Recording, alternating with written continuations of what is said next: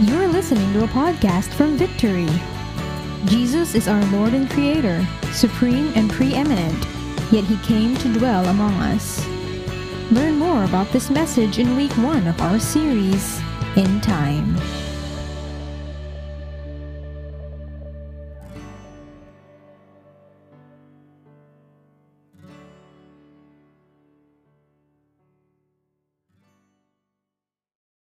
Welcome everyone to our brand new series this Christmas, and we entitled it In Time. In Time. And I believe it's just proper that in the midst of the clamor for people to cancel 2020, they want to skip Christmas this 2020. But I'd like to tell us today that it's just in time that we need to savor the idea that the God of the universe has come down to earth, and that's what we call Christmas. In fact, there are different way how Christmas has been explained through the Gospels, and we have Christmas in Matthew and Mark and Luke, but we're going to be focusing a kind of Christmas that's not narrative in presentation, but it's more on thematic. It's more of the theology behind it, and John is pretty much focus on that. He deviated a little bit in comparison to the 3 synoptic gospels. And so, having said that, I'd like us to see how he has started off his Gospel of John. And a lot of people made a comment about this, the way he has written. And basically, he said in the first few words, "In the beginning was the Word, and the Word was with God, and the Word was God." And then mentioned in verse 14, "And the Word became flesh." He mentioned the word word 4 times in this passage of Scripture. And we're going to go through each time he has mentioned it and drive a point out of each. And a lot of men in the past made a comment in the way he has done his introduction. You know, sometimes doing introduction like this will kind of, what did he say? No wonder why John Calvin made a comment. He says, "Rather should we be satisfied with this heavenly oracle, knowing that it says much more than our minds can take in." A combination of Augustine and Chrysostom made a comment about this. They both said, "It is beyond the power of man to speak as John does in his prologue." It's kind of tough to wrap our brains around this prologue, these few verses that John has written, but we will do our best to come and dig into the Scriptures and try to decipher it for our audience in the year 2020 pandemic. All right?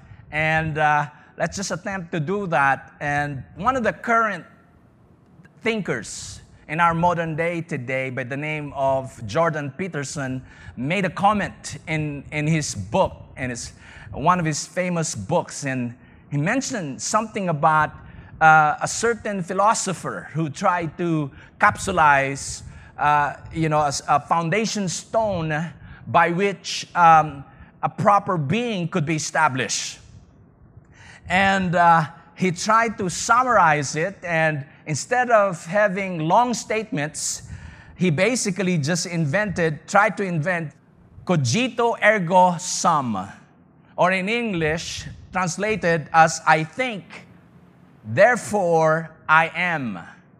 He's basically just trying to say that because I'm able to think, therefore I don't have to doubt my own existence. My way of reasoning and the way, since I'm able to think, therefore I'm real. That's how he has tried to establish that proper being, having that foundation stone for the proper being. But if you come to think about it, he is the first person probably who have secularized the idea of I. The word I think, therefore I am. Thousands of years before this, there's been a god named, one of the gods in Egypt by the name of Horus, an all-seeing God. I don't know if you've seen that all-seeing God, and probably you might even see that in the dollar bills, the all-seeing God. And for them, that's what the eye means. And basically, even years before the gods of Egypt, there had been a god in Mesopotamia by the name of a creator god by the name of Marduk.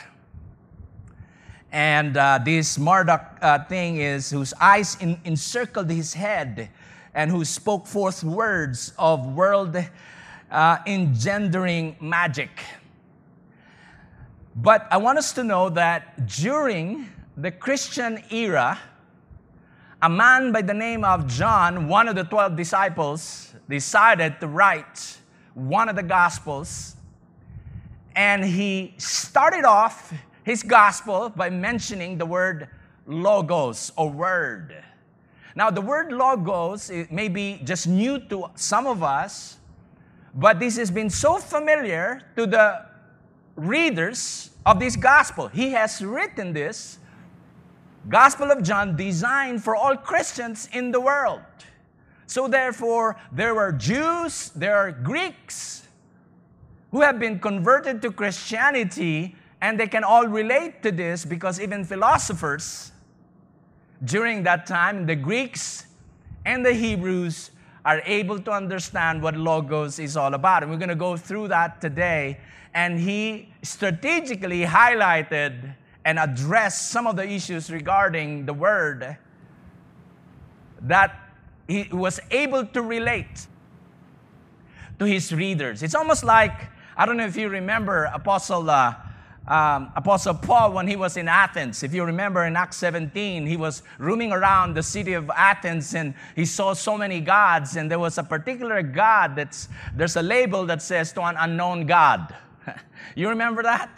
So what happened was he used that as an opportunity, as a tool of conversation with the people in Athens, with the philosophers in Athens, and he tried to introduce that God to them.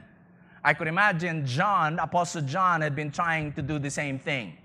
But because he was aware that everybody's knowledgeable about the word logos, he used it immediately but transformed the meaning of it. And he redefined it for them. The I transformed into the logos, the word that speaks order into being at the beginning of time. That's how he tried to transform the word I, or logos, in this book of in this gospel that he has written. René Descartes secularized it and turning it more explicitly into that which is aware and thinks. That's basically what Descartes was trying to say. Now, as far as this passage of the scripture that John has written, and he has mentioned the word 4 times, as I've said, then we're going to go through each one of those and try to capture the logos of Christmas. If we're going to put a title to this message, the logos of Christmas. We're going to look at that, the word of Christmas. 3 descriptions of these 3 logos of Christmas. The first one is found in verse 1. The first part of verse 1, it says, "In the beginning was the Word." In the beginning was Logos. He's talking about the Logos of Christmas as God of eternity. It's almost like John was trying to reach out to the chapter 1, verse 1 of Genesis, and trying to mention, in the beginning, God created the heavens and the earth. Almost like he's saying, look, these logos, in the beginning was the logos. And so here John locates Jesus' existence in eternity past with God. He is trying to introduce Christ, all right? Basically in verse 14, but in preparation before he dropped the bomb in verse 14, he's basically saying, look guys, you can locate Jesus not few years back when he was born on a manger, but even eternity past. That's why he is the God of eternity. In the beginning was Logos. Second description of the Logos of Christmas is not only God of eternity, but second person of the Trinity. And this is what he said in next part of verse 1. And the Word was with God. Not only that the location of Christ and Messiah could be seen through eternity past with God, but also that he coexisted with God. And we all know that Jesus is the second person of the Trinity. He is the Son of God. And this indicates the interpersonal relationship with God, Father and the Son relationship. When he says, and the Word was with God, it's like you're walking along and you are with someone. It speaks of the interpersonal relationship of the Father and the Son. In our case, this personally as seen later in verse 14, the second person of the Trinity. Now here's Augustine. I want to quote Augustine again on this one. This is what he said. If the Son came into being only at his birth, if Jesus only had come 2,000 years ago, then there can be no triune God, for the Son would not be eternal, hence, not God. If Christ had not been in existence prior to the first Christmas, then there will be no triune God, and therefore Christ is not God. But John had the audacity to say that he is the Son of God and he is with God, therefore the second person of the Trinity. The third description of the Logos of Christmas is Creator, who is Almighty. Creator who is Almighty. And it says in the later part of verse 1, and the Word was God. He had the audacity to declare that this Logos is God Himself. That's a very tough declaration to say, but John said it anyway. And then the next verse, verse 2, He was in the beginning with God, and all things were made through Him, and without Him was not anything made that was made. You know, to declare that the Logos is God or Christ is God is, to the Jewish readers, to say this, that Jesus was God was a blasphemous kind of a statement. If they'll read this book and the Jewish Hebrew people would read this Gospel of John, they will just throw the book. They will throw that parchment or scroll, whatever you call it, because this is blasphemy. How can a Logos be God? And how can a Christ be God? And how can this person be God? But John said it. To the Jewish readers, to say this, that Jesus was God, as I've said, is blasphemous. In Hebrew, thought, the word, if you read, there are some verses in the Old Testament that spoke of the Logos or the Word, but it's actually an expression of God. And yet, during this time, the Jews, for them to think that the Messiah Christ is God is really blasphemous. But in the Hebrew mindset, without thinking about Christ, just the pure word Logos, that's so acceptable to them. In fact, these are mentioned in the Old Testament, like in Psalm 33, verse 6. He's an agent of creation. By the word of the Lord the heavens were made, and by the breath of His mouth all their hosts. Not only that He's the source of God's message to His people through the prophets. Logos are the words that had been spoken by the prophets. Every time a prophet would speak, that's Logos. Hosea 4 verse 1. Hear the word of the Lord, O children of Israel, for the Lord has controversy with the inhabitants of the land, there is no faithfulness or steadfast love and no knowledge of God in the land. Not only that, in the Hebrew mindset, God's law is a standard of holiness. One of my favorite verses in the Bible growing up as a teenager, as a believer, a brand new believer. This is one of my favorite verses. I have stored up your word in my heart that I might not sin against you. Amazing passage of Scripture. To their mind, the Logos is really the standard of holiness. Jewish people during that time to connote that Christ is God is really blasphemy, because there's only one Logos and God, who is Yahweh. And you can't make Christ be God. But the last one. Now this is what separates the description of John regarding Logos to the rest of the understanding of the Greeks and the understanding of the Hebrews and the Jews. Probably even the modern day René Descartes, who have tried to capture it during his time in 1637. The Logos is the Savior of humanity.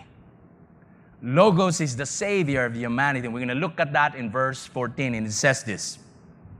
And the Word became flesh and dwelt amongst us, and we have seen His glory, the glory as of the only Son from the Father, full of grace and truth.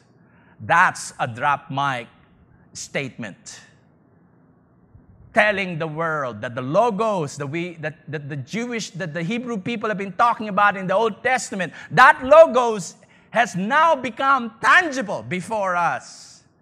He didn't just stay out there in the heavens as a transcendent God, but He has come down to earth to touch it and dwelt amongst us, as what the Scripture said. That's why we rejoice during Christmas. Why? Because God has become real to mankind. That He's no longer just in heaven, separated from us. For those of you who have been losing hope because of the pandemic, I want you to know that God is real. That He has come down during the time of chaos, and He brought life to earth. And the same God who has come down 2,000 years ago in that manger right there, in a feeding trough amongst the animals, is the same God who can visit us today in that ICU room. The same God who can visit you today in your quarantine situation. The same God who can come down and visit you today in your own room. He is real. John tried to propose and explain to everybody that this Logos is not far off, but He's reached down to earth. And that's what makes these Logos different from the rest of the other understanding of Logos out there. To the Greek readers, to say that the Logos has become human, to the Greeks, that's unthinkable. That's unthinkable. Because Logos is supposed to be staying out there. And it can't be here. But this new understanding of the Word was the good news of Jesus Christ. That's why they call it good news. John is saying, my kind of concept of Logos, here it is superior to the Greek philosophical concept of Logos as an impersonal principle of reason. To the Greeks, they think Logos is a principle of reason. It's impersonal, but John says it's not an impersonal reason or principle of reason that gave order to the universe. But I want you to know that this Logos is the ultimate revelation of God. He is the living picture of God's holiness. That Christ has met the justice and the wrath of God. And one who holds the creation together. Colossians chapter 1, verse 17, when He is before all things, and in Him all things hold together.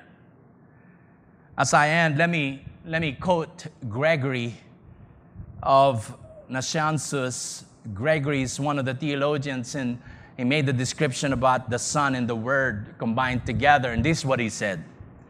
He is called Son because he is identical with the Father in essence. As I've mentioned to us today, he's the second person of the Trinity. Same essence. And he's called the Word because he is related to the Father as the Word to mine.